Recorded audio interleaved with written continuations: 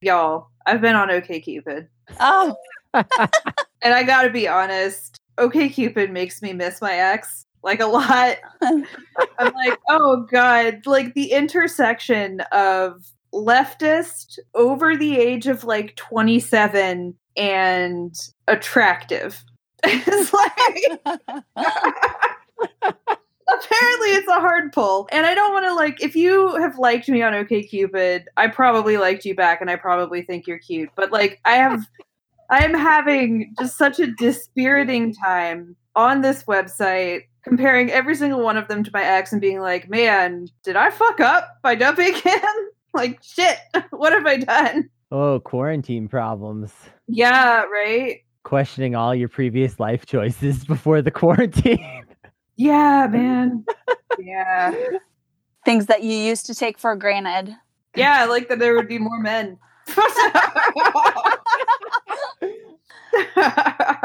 Worst part is when the guys are like, I know you can date me. I know you've got Zoom right now. I did just send a message to one dude who, his profile is, like, really cool, actually. So, like, maybe that'll work out. That would be cool. I asked him if he's in any orgs, you know.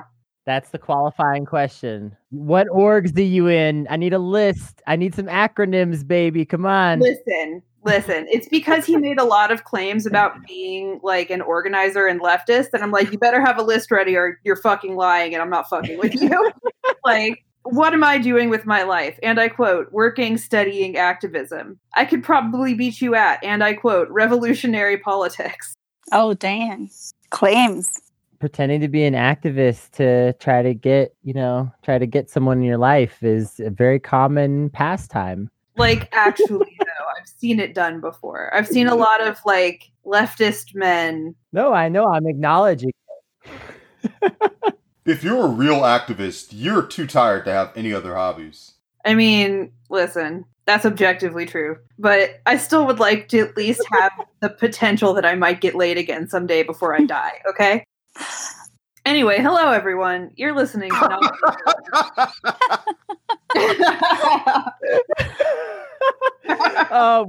We're very excited to be with you once again today. We have Zainab Mohsini here. Zainab, say hi. Hello. It's very nice to have you on the show. We've been looking forward to recording with you. We had a nice chat with you about a week ago, and you just charmed the pants off us. So, you know, we've all been just kind of like eagerly awaiting this moment to get you on the air and introduce you to our lovely audience who are, I'm sure, going to be thoroughly entertained by you as well. Zainab, please tell the audience just a little about yourself, who you are, and what got you running for Congress. Sounds great. Well, thank you so much for having me here. I think you're so kind for saying that I'm charming. But my name is Zainab Mohsini. I am a Democratic candidate for Virginia's Congressional District 11. I'm hoping to get the Democratic nomination as a progressive.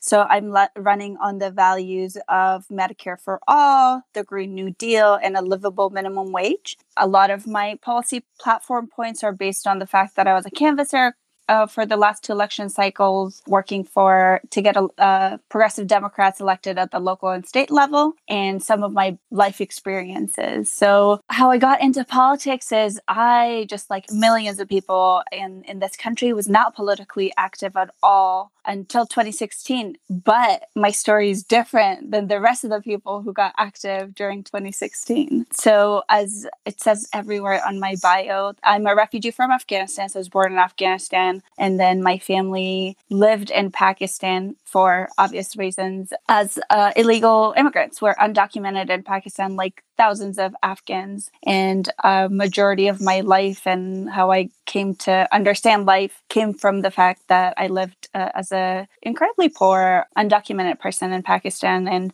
this comparison to people so I look a little different. So I'm easily spottable.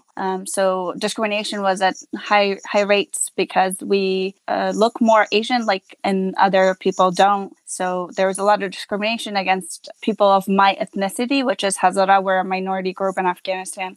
So we lived in Pakistan, and then my family was placed in Beaverton, Oregon. in 2003 through the United Nations High Commissions for Refugees. So when we moved there, none of us spoke English. It was my mom and my 4 siblings and I, and we started our life in the U.S. We moved here April 14, 2003, and we had to do vaccinations and go through the paperwork and stuff like that. And then I was placed in middle school for like a week or 2. And then I had not seen many white people in my life.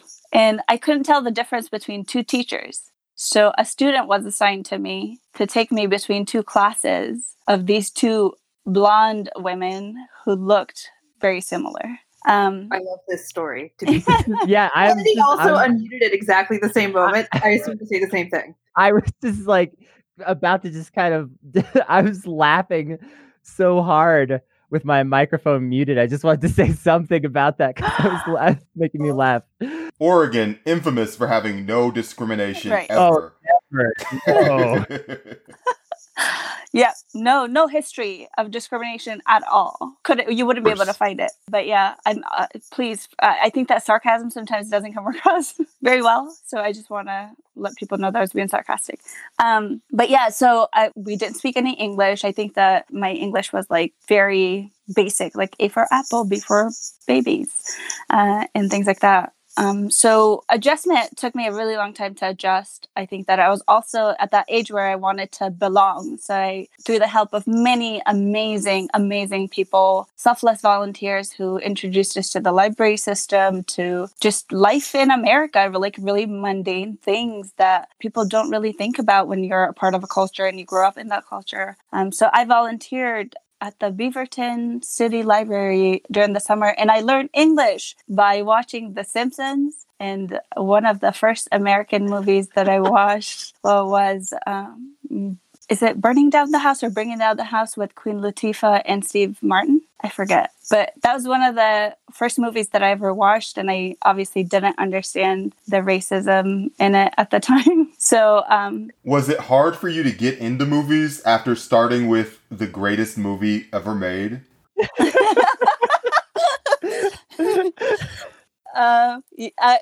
It was. I think that I grew up on Bollywood movies. So a lot of Afghan culture and Pakistani culture is very influenced by how Bollywood does movies and the colors and the culture and the beauty and the singing and the dancing. So it's different for sure. And then, so anyhow, but I'll talk about that later, about how my idea of romance, Rachel, as you were talking about, was very influenced by watching a lot of Indian movies. So yeah, so I learned English. A lot of like beginning of my time in the US is very blurry. I think it's because I didn't speak English. So everything was just like this foggy, like they're very small, like very concrete memories that I have. I have the memories that I felt like it was the walk to school was very long because that didn't require me to understand English to know the distance I had to walk every morning. But yeah, and then I learned enough English to where like I was able to make friends, and my sister joined the cross country team and I joined the cross country team with her, and just adjusting to the culture. And then we went about our lives. And then I was a junior in high school, and then we moved to Northern Virginia, which was 2006. And my family had bought a house at the time, and then we were just super excited because we were trying to like live this American dream, and we were homeowners going from like these incredibly like poor situations living in Afghanistan and Pakistan, and then coming here when we're homeowners, and we were all working. All of my siblings were working, and we lost the house and the market crash. So it was incredibly hard for all of us to see our dreams kind of shatter in front of our eyes. I'm so sorry. Yeah. Thank you. But it happened to like so many people, and so many lower income people, so many like marginalized groups that are, is impactful. And then this whole time I had no idea what politics was, what anything was. All I wanted to like do was just like, I'm going to work, and then we're going to have money, and then we're going to buy another house, or just have like not be in this situation where like we're poor or are hurting for money. So yeah, right? Big dreams. You started out doing cross country, and then you got the real cross country challenge, which is Oregon to Virginia. That's incredible. Right. Yeah, I think that East Coast is definitely fast paced. I think it's more elitist. I think that East Coast, in my opinion, is more elitist. People are into people are like more openly anti-poor here, whereas I feel like so this all comes from the fact that I went back to Oregon to do AmeriCorps, so that's where I got more. I think that once you develop a critical eye, it's easier to spot certain nuances that you feel about two different cultures from coast to coast. And I think that I lived mostly in the Portland metro area, and my impression of Oregon was like rich, not rich, like middle to upper middle class white kids would come into Portland, pretend to be poor because they like were quote unquote woke. Whereas here, people like go out of their way to be like, I'm not poor. Like I'm these designer things that I wear, this car I drive is just like expensive. Yeah, it's a sickness. It really is, just to the core of our entire society. Yeah, right? But yeah, so I moved here. I moved to Northern Virginia, and then I graduated high school. But I think one of my greatest accomplishment was that I took 2 AP classes in high school, my senior year, because so I felt like because I came to the U.S. like 4 years before and I didn't speak any English, and I was like hanging out with these kids who were like taking AP classes. So I was like very proud of myself, and I was a high achieving student because I'm a nerd and I really liked school, but then didn't really get a ton of like talk about college. I knew that I wanted to go to college. I just didn't know how to go to college. So because we were working class, we all had to work. My family, when we first moved here, we were on food stamps and Medicaid and all that. And then when we moved here, we had like, there's only a certain amount of time that you get on social services. And then after that, we were like off it because a lot of us were adults and we could work and stuff. So I just continued in the workforce. I worked at Wendy's and then at Target. And then I became a pharmacy technician at Target. And one of my friends from high school had returned for spring break. And then like very mundanely, she was like, oh, I'm back. Blah, blah, blah. And she left, picked up her prescription and left. And I turned to the pharmacist and I said, well, I wish I could go to school. And then her name's Audrey. She's amazing. She said, you can. I was like, I don't know how to go to school. And she's like, well, this is how you applied. This is how you apply for financial aid, because my family was still low income at the time. So she helped me apply. And this was like in March or April. I think March is when spring break is. And then that September, I was at Northern Virginia Community College and I started school. I worked full time and went to college. And then I was like, you know what? Now that I'm like in school and trying to like learn how to navigate, how to go to college, I'm gonna become a journalist. And I'm going to tell people how horrible war is and how like these people sitting up top making these decisions have no idea how it impacts people and how it impacts women and children when women and children aren't usually at the decision-making tables or during war. So, and then I went to Virginia Tech and it was, like a completely different like ball game. At the community college, I had like 2 jobs. I went to school full time. I like studied once in a while and it got by.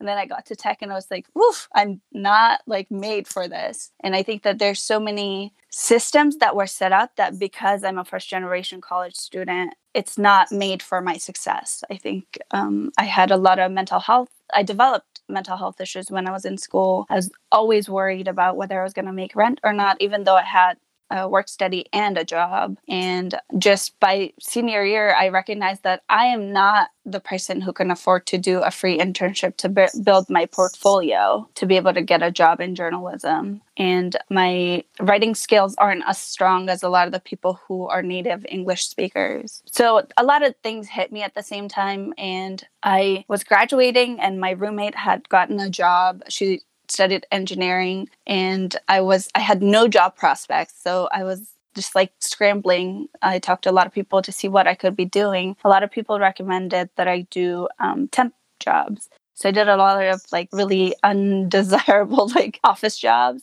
when I graduated college. But then I also developed depression. And mental health is something that I don't want to generalize to say like the Afghan culture doesn't recognize it. But I think that there's this thing about I didn't know how to say that I was going through depression. All I knew was that I was really sad all the time. And I'm like a very outgoing, like happy person. And then recognized kind of like, wow, these like I have $50,000 in student loan debt and I have no jobs. I left retail to go to college and I was going to come out of the cycle of poverty. I was going to be the person who's going to save my family. And now I'm like $50,000 in student loan debt and I don't have a job. So I'm back at home with my sister. And then I had to go back to retail. So I went back to Target. I hated it. Like a lot of corporations, Target is not the greatest. They really do not treat their employees well. I have no problem saying it. No. I've had a lot of friends that worked at Target over the years, and I have heard a just kind of endless stream of horror stories from that particular employer. So, Right. And I think that anybody who works retails or does service, like serves in the service industry, recognizes that these are the people, these jobs are held by lower income people. These jobs are mostly, and I'm generalizing here, obviously there are exceptions to the rule, like single moms, people who have no other choice, people who are going between like 3 jobs, 4 jobs at the same time. And I think that there's not a lot of flexibility. There's a lot of, I was talking to a friend the other day about how cashiers are required to sign people up for a credit card, 10 cards per an 8-hour shift. And if you don't get people to sign up for a credit card, then you get, like a warning, like a performance warning. And then you get 3 performance warnings. It goes to like another step of discipline and then another step, and then you're fired. And most people don't want to sign up for a credit card because credit card companies are also exploitative and people recognize that. So there are these like very unattainable standards for people to work in. I want to just ask you if this was your experience. I've seen a lot of times these kind of standards sort of get used to create a system of abuse, because realistically, your direct managers know that sometimes you just can't make these goals for reasons that are completely outside of your control, even if you were doing everything you could. And so they will sort of like structure this environment where you're always in trouble and you're always kind of on the verge of getting fired. And that allows them to take advantage of you, Right. Whether that means something kind of small, like maybe garnishing your wages in some way, or like just giving you a shitty, shift or whatever, or something much, much worse, Right. Such as like sexual taking advantage of, which is happening all the time in these corporate cultures. So, were you, when you were working in these retail environments, were you seeing a lot of that? Because I think it's really common, but I'd like to hear from someone on the other side of the country. Yes, I think that I couldn't speak to the sexual harassment part of it, but I do know that there are like people get like 3-cent raises. Like they'll work for a whole year and you get 3 cents for a raise. And that is insane. Like if you're a single parent, or like in my case, a contributing family member where like your income matters, 3 cents is nothing. They've been using the same basic numbers for how to dole out wages since like 1970. They haven't updated it at all in the entirety of our lifetimes. It's preposterous. Right. So, yeah, I mean, just like I think that corporations in general are exploitative. And I agree with you that like it creates this hierarchy of abuse. Like your direct supervisor knows that these are unattainable, but then they also have somebody on their head, and then the other person has even though like when it gets to upper management, like the higher your numbers go, like you get bonuses and you make money in the hundreds of thousands. So at the end of the day, the people who get screwed are lower level management and actual workers, which is ridiculous. But that's why I also am running, because I want to regulate corporations so they can't fuck people over. So, and then I went to Target. I was still incredibly depressed. I was so depressed that I couldn't get out of bed. But I was also volunteering at this there's a program called Beacon Adult Literacy, and they teach citizenship classes and English as a secondary language. So I was teaching adult citizenship classes because I had to go through the citizenship process. So I was like, I'm going to make myself useful and do this. So I was doing that, and I met this person named Rachel, and she told me about AmeriCorps. I'd applied to Peace Corps, and I was like, I have the experience. I have the lived experiences of like how to work with communities who are like Peace Corps serves, but I got rejected, which I thought was ridiculous. Wait, so like I did. What was the reason they gave you? Did they give you a reason? What? Nothing. No, they're just like, I know, right? I've gotten a more significant rejection for like a dog washing job. Like what the? They didn't tell you anything? It's crazy. No. And the ridiculous thing is that I worked with someone who was a recruiter for the Peace Corps. So I don't understand what happened, but they rejected me. So I was like, I'm going to serve and I want like my college degree to mean something. I want my life to mean something. So I met Rachel, who's like this wonderful person doing AmeriCorps. And she told me about AmeriCorps. And she was like, it's just like the Peace Corps, but it's within the United States. So I started looking and I was like, I'm going to go save every low-income brown kid who's just like me, who's like smart and then doesn't need to like accrue so much student loan debt. So I took a job in Portland, Oregon, because I knew people there from high school and I was familiar. So I moved back in 2016, I'm sorry. And then I started working at a college access organization. And then I loved working with students and then kind of like started to realize that actually I single-handedly could probably like tell 200 students that like people are going to try to sell student loan debt and student loans, and these are like the decisions you should make and how the college process works and things like that. But this is like a systematic issue. This is like something that our government needs to have structures in place so students don't have to accrue $50,000 in student loan debt. And I think I'm like averaging nationally. I think it's like about 36,000 average for people to accrue student loan debt. And then I worked there. So my entire job was to be a digital coach. So I worked with students who were high achieving, low to moderate income. And my job was to help them apply to IVs and private schools because a lot of lower to middle income people don't think that they can either afford it or they shouldn't, like they don't think to apply to those schools. So I worked with a group of students, and what's ridiculous is just like, especially in California, there's per one high school counselor, there's 900 students. That's really unacceptable. Like that, Yeah. if you are trying to help 900 students, you cannot even remember all of their names, Right. much less like their financial situation, their grades, Right. what schools they're interested in, what programs they're interested in, blah, blah. Like these are the kinds of things a counselor needs to know to actually help you get to college. Right. Not just like, help you fill out a form one time, which is all a counselor is going to be able to do if they've got 900 students. And it's not their fault, but that's a complete failure of the system. That's abhorrent to hear. Yeah. So, and I think that if you come from a higher income background where your family can afford to seek resources outside of the school system, I think that's how it works for a lot of people. And I think that is when I realized that it's not that the counselors didn't believe in my ability to go to college, just like because there was no pressure from my parents, because they like my mom also didn't go to school. So my mom grew up in this very small village in Afghanistan, and she's illiterate. She's never, like, she doesn't even know how to read and write in her own language. So like, it's how could she have figured out the American system of sending her kid to college? So that, and I then started getting involved with a work group that a lot of previous AmeriCorps volunteers have put together called the Social Justice and Equity Work Group. And that is when like kind of like my political awakening happened. I think that a lot of people were really impacted by Trump being elected. But I think that because I was so disconnected from the electoral politics, that I didn't know like the impact that Trump has in this country and the horrendous things that he continues to do. And I started running a divestment effort within the organization from Wells Fargo. So mostly,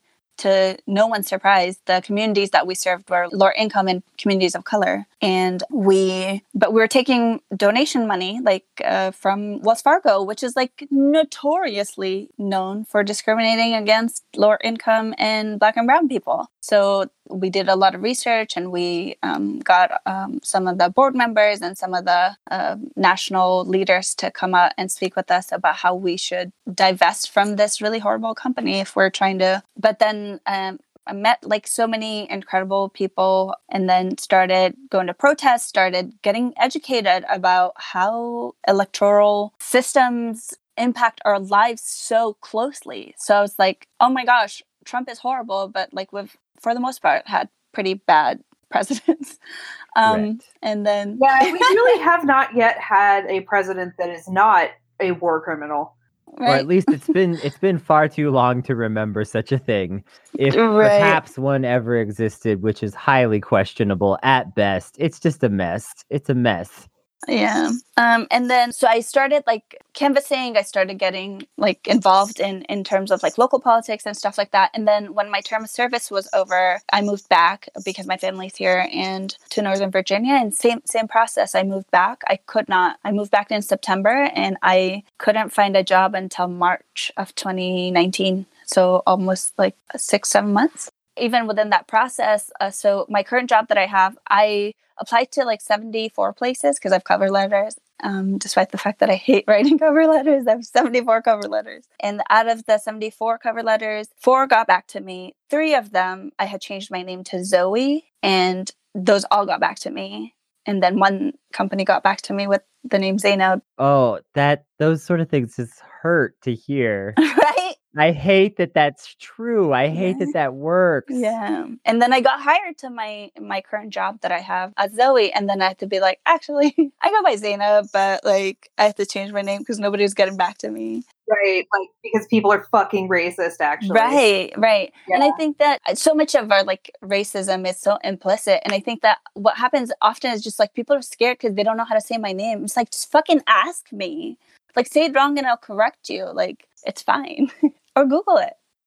It's like very common in the Muslim community. And yeah, so I got the job and I just like became more and more involved in politics. I canvassed the last 2 election cycles. When I moved back, I canvassed in the area for a congressional candidate and then actually got a job as a canvasser through a immigrant rights organization and canvassed for progressive candidates within the area for local and state level. And just kind of made me realize that there are not a lot of progressive people. There are a lot of people who don't recognize a lot of the issues that community members feel. So I was mostly canvassing in a lot of like immigrant communities, lower income communities who tend to be like communities of color, and found out that there's so many fucking people in this district who like as if my life was their life. Like, oh, I'm living home because like I went to college, I have a college degree, but no job. Or like I'm working 3 jobs and I still can't afford to live here. So there's like 10 of us living in this house and stuff like that. And just like blew my mind because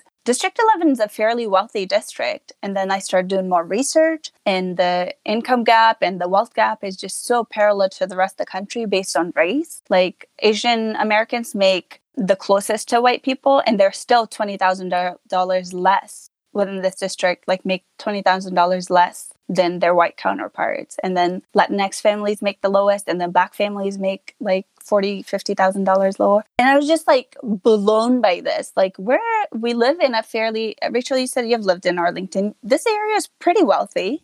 Right. Yeah. It's gratuitously wealthy, mostly.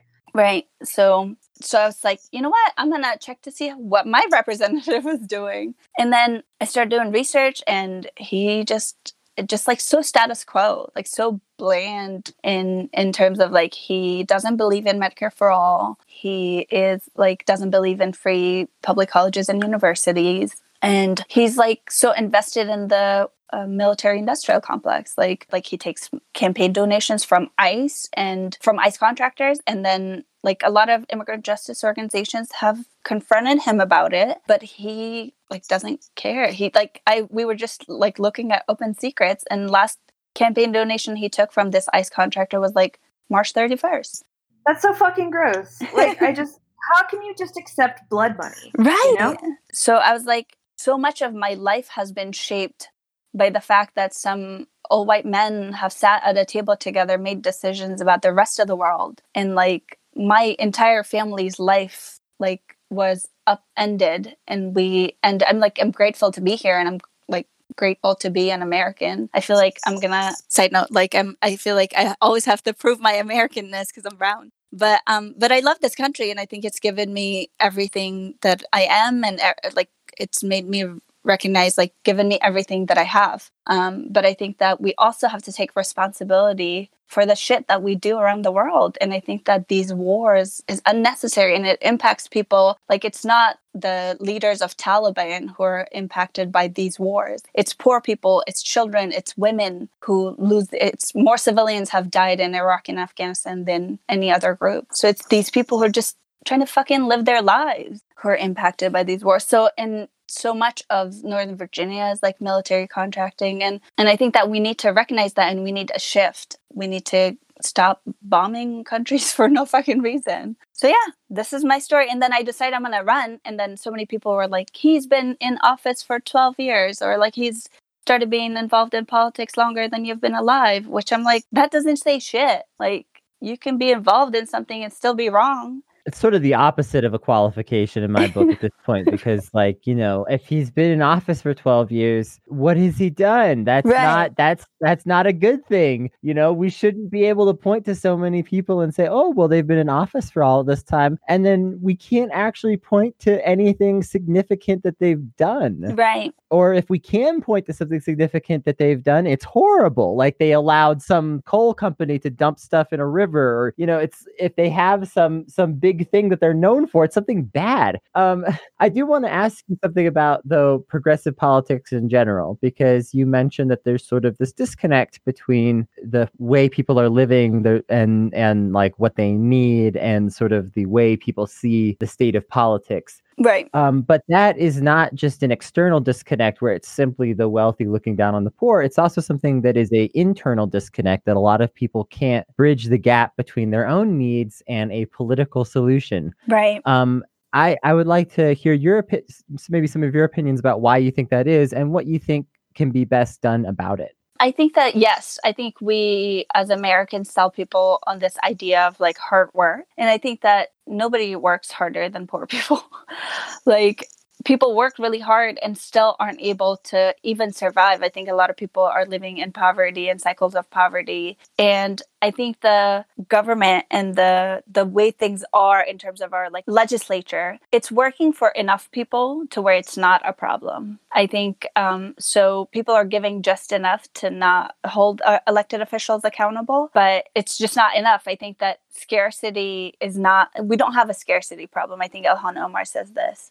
We don't have a scarcity problem. We have a greed problem. I think when our elected representatives work for the wealthy and for the people who can make campaign donations, then we're not serving people equitably, right? And I think that I became a U.S. citizen in 2008. And the first time anybody canvassed my house was 2019, November.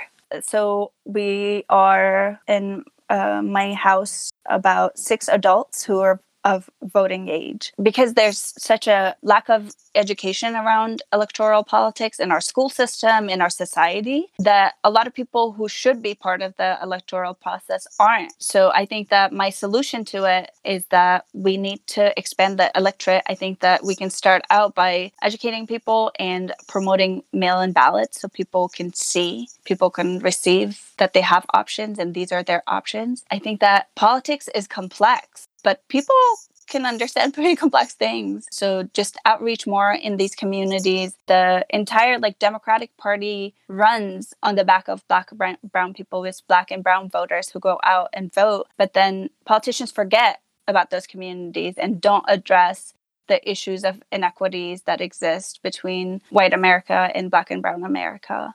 So I think that just having outreach, having town halls and reaching out from local politics, I think it's more common for local politics to do outreach in the community than it is for federal politics. But I think that just working with communities, which is part of central part of my campaign, is to work collaboratively with people who already have these relationships with community members to get their opinions, to get what matters to them, what issues they're facing. And I think that the reason why there's a disconnect is this twofold thing. Is just one, people think that if they work hard enough, the system will work for them. And then second, there's not an effort from politicians and representatives and the electoral system, people in charge, to do outreach in a lot of communities to actually figure out why people feel the inequities that exist.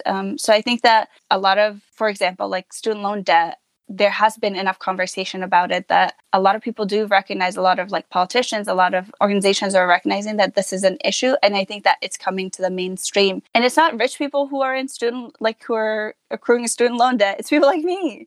Right. So listen, what are some of the things? We talk about national issues all the time. We're a big time show.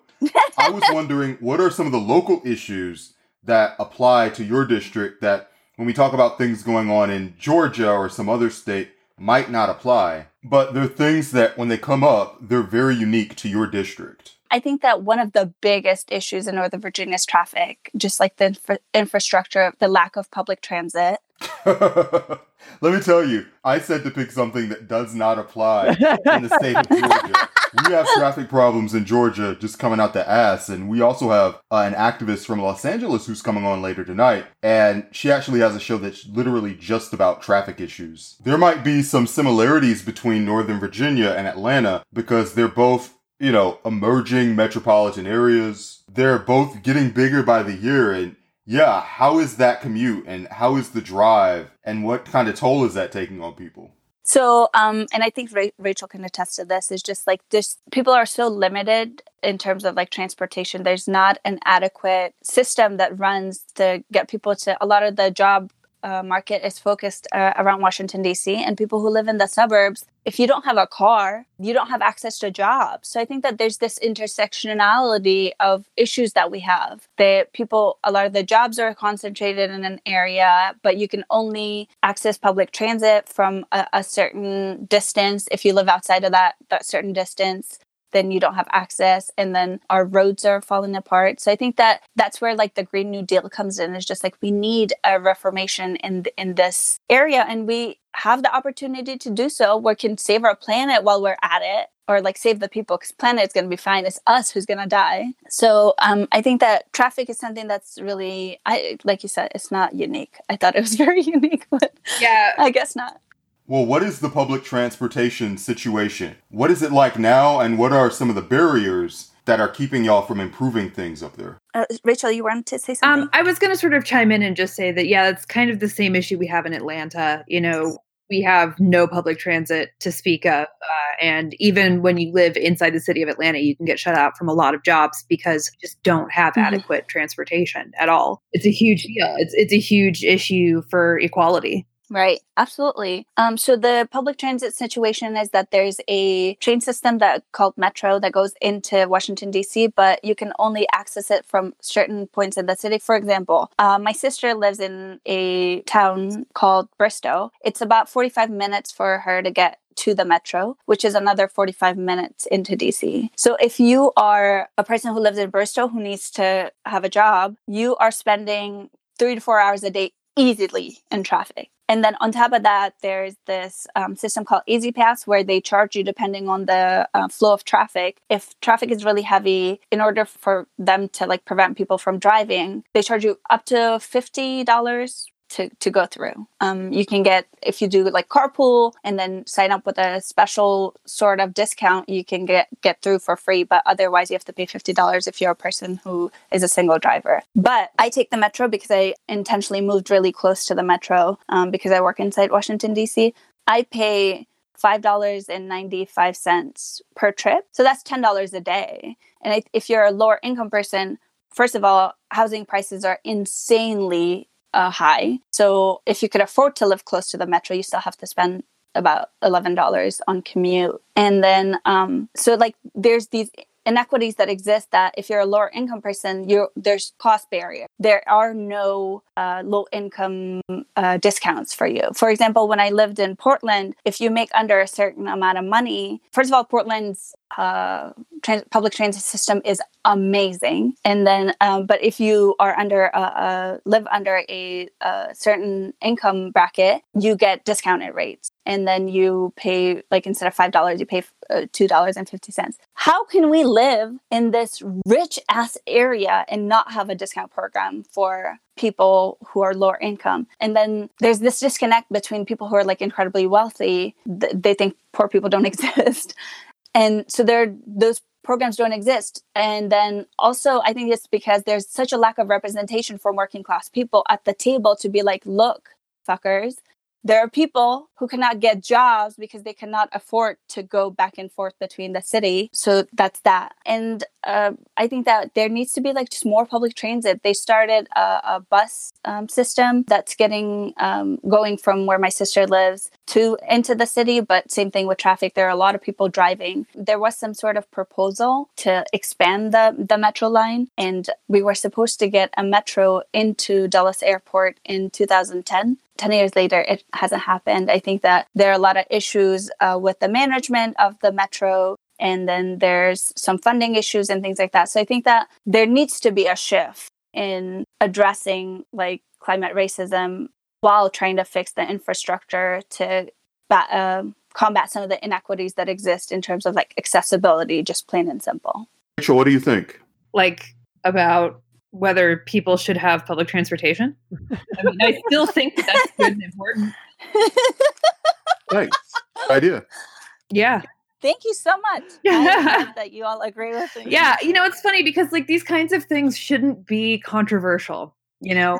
They shouldn't. Right. These should be no-brainers, right? This is the kind of thing where, yeah, you know, if you want to have a well-functioning society, right? If you want not just the best for individual people, but for everybody, providing these kinds of resources to people benefits everyone. But you know, we have this weird, and I think you alluded to this earlier, sort of ferociously individualist approach to everything. You know, and it's like literally killing the planet and the entire country. And we're probably going to have a fucking civil war over it. And it's like over things like whether people should be able to catch a bus and actually get to work on time.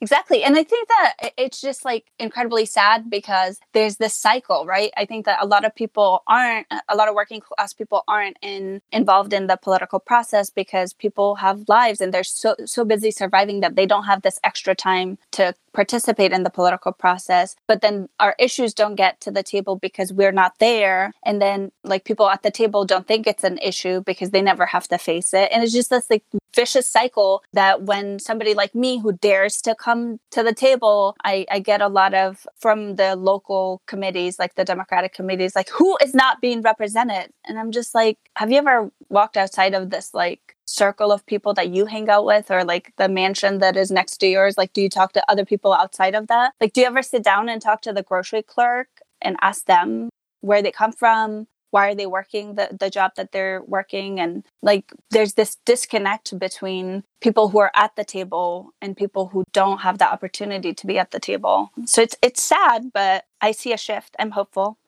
I am too, honestly. I wanted to ask you about something else. You mentioned working with people to help them legally immigrate to the United States. And I wanted to ask you if you could to sort of paint a picture of like what that process is like and why it might sort of present barriers for people in certain situations or what some of the tripping hazards are along the way, you know, that people sort of get caught up in and then they find it harder and harder to finish the legal process. Because I think there are a lot of pitfalls that people, you know, wouldn't necessarily think of our immigration system as trying to play gotcha games. But it totally does. Mm-hmm. And so I think that, you know, if people kind of understood the way that these pitfalls are sort of entrapping these people, that they might relate a little better to the concept of why someone might be here illegally. I think that, so I'm going to exclusively speak about my experience of having lived as an undocumented person in a different country, but I think the experiences are very parallel. So with my family, I belong to two minority communities in Afghanistan. So I'm Hazara, which is like where, depending on what history you read, we're either the native people to Afghanistan or we're descendants of Genghis Khan. So we look Asian to what white people think Asians look like. So, and then we're also Shiite Muslim. So the two things, so there's systemic oppression of Hazara people within the Afghan societal system, structure. So we typically tend to be people who are out in the villages with very little access to like any modern technologies or education and things like that. So, but what happened is when the Taliban came, they were, and a lot of the other groups also, like specifically, so a lot of the majority of Afghanistan is Sunni Muslim, and they look different. They look more, have like Arab features. So what happens is, like with the Taliban, they're actively seeking Shiite Muslims because the Taliban don't think that Shiite Muslims are real Muslims. And then we're targets because we look different. So it's easy, we're like easily spottable. These are Shiite Muslims, and we know that because they look different. So my family was forced to flee Afghanistan. And then because the Afghan government was still a running government, the Pakistani government recognized the Afghan government as a legitimate government. So we basically crossed the border illegally, came into Pakistan, and then the Pakistani government doesn't allow for you to hold jobs. But you also, my family couldn't go back because we'd be murdered. So I think that is one of the reasons why nobody, and I think when I think of it in terms of the American, like people, undocumented people who are trying to cross the border from like the South, is because nobody's trying to risk their lives to come to America because they felt like it. We don't treat undocumented people all that well for them to risk their lives to come here to be like, oh, we're racist against them. We like they are exploited. I mean, we literally have with like jobs. actual concentration camps right now. Like I cannot imagine anybody Right. would move here because they think they're going to be treated well. Right. And then rich people don't have to do it because they can just buy a house and move, right? So these are the people who are in such desperate need to like and fear for their lives that they have to come here, or like their government doesn't have like, or the opportunities of making a living is so bleak that they have to come here and face racism, face like potentially go into a concentration camp with their children to survive. I do think it's hard to convince people of other people's humanity. So I think that people who hold a piece of paper over other people to accept your humanity and accept your need to survive, I have nothing to say to you to convince you otherwise. But yeah, so that's just one of some of my experiences. And then when it comes to like my experience of coming to the U.S. as a refugee, I think that there's this fear of the otherness of Muslim people and the otherness of people who come to the U.S. as undocumented, I think. So what happened, my mom applied to the United Nations High Commissions for Refugees for help, like any sort of help. And then they decide whether they want to monetarily help you in that country where you're where you're living, or you can go to a Western country. So either Europe or the United States. And then our whole process took 3 years. What they do is they come in, they interview you, kind of like what you said, Kennedy, about how they always try to play this like gotcha moment. So they interview you, they interview your neighbors, they interview so many people who have ever like want evidence of you having had interacted with these people. So the process takes about 3 years because they are just doing all the background checks that they can get on you. So they can, like, the goal is to verify, to make sure that you're safe to come here. Then like, that's what it took for my family. And then you go through a medical examination. So they check you for any and every disease that they feel like it's communicable or things that you shouldn't be able to bring to the United States. So once you pass through all of that, then they start the process to find like charities and organizations who would help resettle families. And then that's how we were placed in Beaverton, Oregon. With a process that convoluted, it almost sounds like the goal is to let just enough people through that we could be like, oh yeah, see, we're doing it. Like, oh my gosh, 3 years of just ridiculous. I can't even imagine. It's absurd that, somebody who's right. waiting for serious like need of help, would be waiting right. that long. A person that's in danger over any 3-year period is probably not going to be the same person at the end of those 3 years. Right.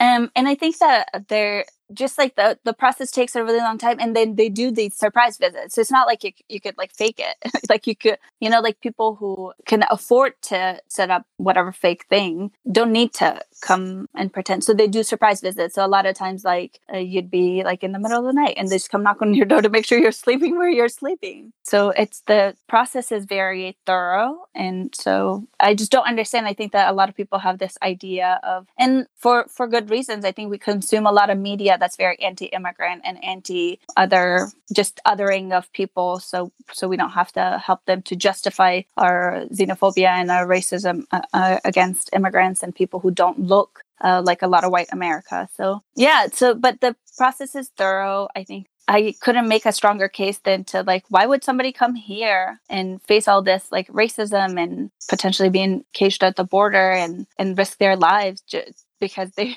had like the luxury to do so. Well, I think that the people who are likely to believe that are the same people who are likely to believe that there is some sort of exceptional quality to the United States that makes it better than anywhere else. You know, it's the same indoctrination and sort of programming on both sides of that equation.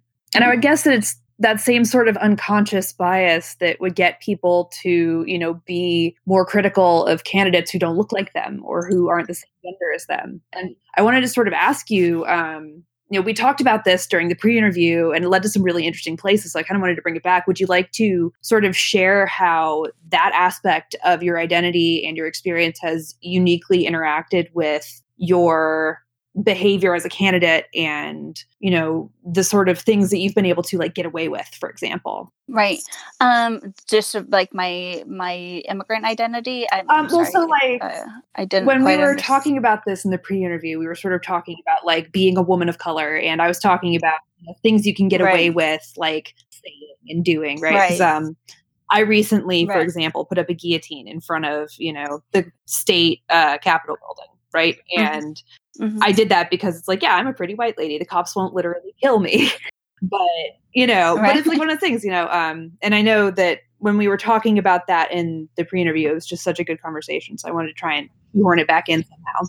Right. I think that I agree. I mean, we live in a like patriarchal white supremacist society, right? So I think that I don't have a lot of the luxuries that a white male candidate would have. I think I try to be a thoughtful person and try to understand that I grew up in this patriarchal white supremacist society, and I have blind spots to a lot of the norms, a lot of the things that are wrong, but are the norms. So I try to be very thoughtful. And I think that it's hard for people to imagine that because I'm younger, because I'm a woman of color, that I need to prove a lot of things that other people don't. So for example, a lot of people ask qualifications wise, like what makes you qualified? And I think that I fucking learned English at 14 and I have a fucking college degree in the same language that you grew up speaking. So I think that I could learn how to write legislation.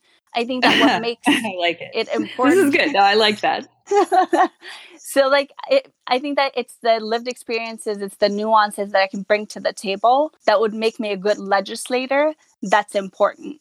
It's not that whether the fact that I can follow Robert's rule or not, because that's something that I can learn on the job. But I think that nobody would ask a white man about what qualifies them to run for office. And I think that a lot of things get brought up. I was doing a Reddit AMA, and people have so many ways to tell me that I have no right to want big structural changes, that because this is the country that I migrated. And somehow, because I'm a brown woman, it disqualifies me for wanting a better future. Like, I am an American now, like whether you like it or not, and I'm going to live here for the next hundreds of generations to come. So I have just as much a right to want big structural changes than a white man.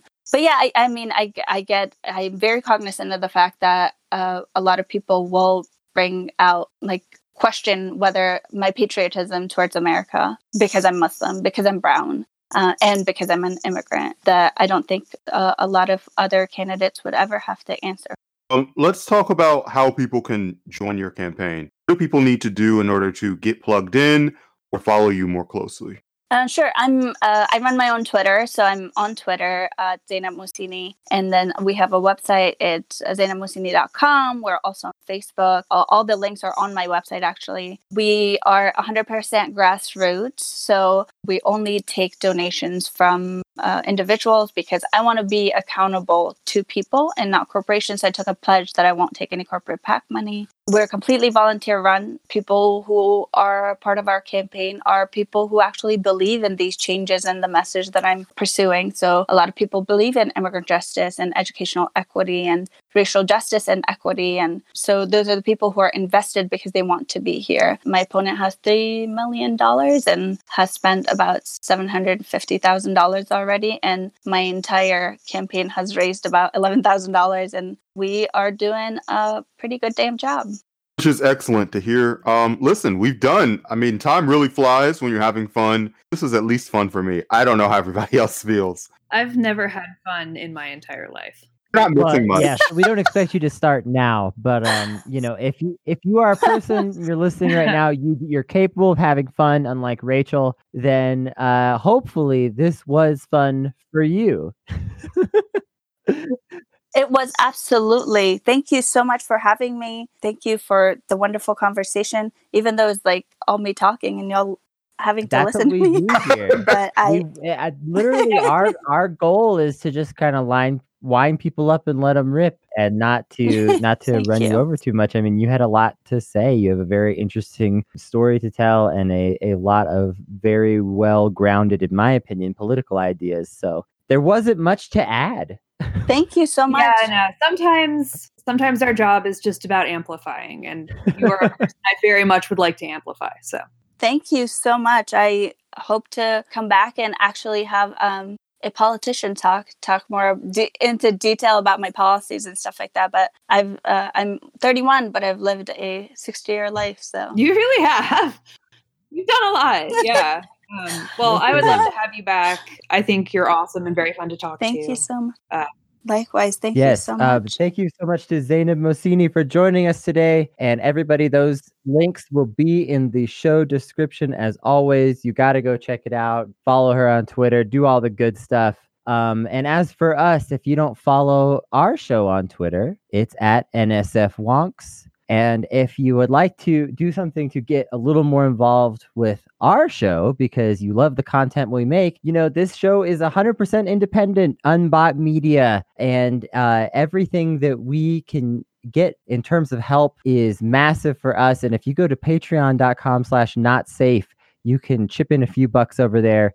And it makes all the difference in the world in terms of the journalism that we're able to do, the content that we're able to provide, the quality of jokes that we're able to crack. Maybe one day we'll hire a joke writer and we'll actually be funny. Wouldn't you like that? But until then, we appreciate you listening. As always, this has been just a delightful episode. I'm Kennedy Cooper. I'm Rachel Kahn. I'm Brandon Buchanan. And once again, our guest was Zainab Mohsini. Zainab, thank you so much for having me. It was wonderful being here, talking to you all. I hope to be back. And we will look forward to having you on again. And we will look forward to having all of you wonderful listeners listen with us again as we go through another journey soon. And until then, we'll see you later.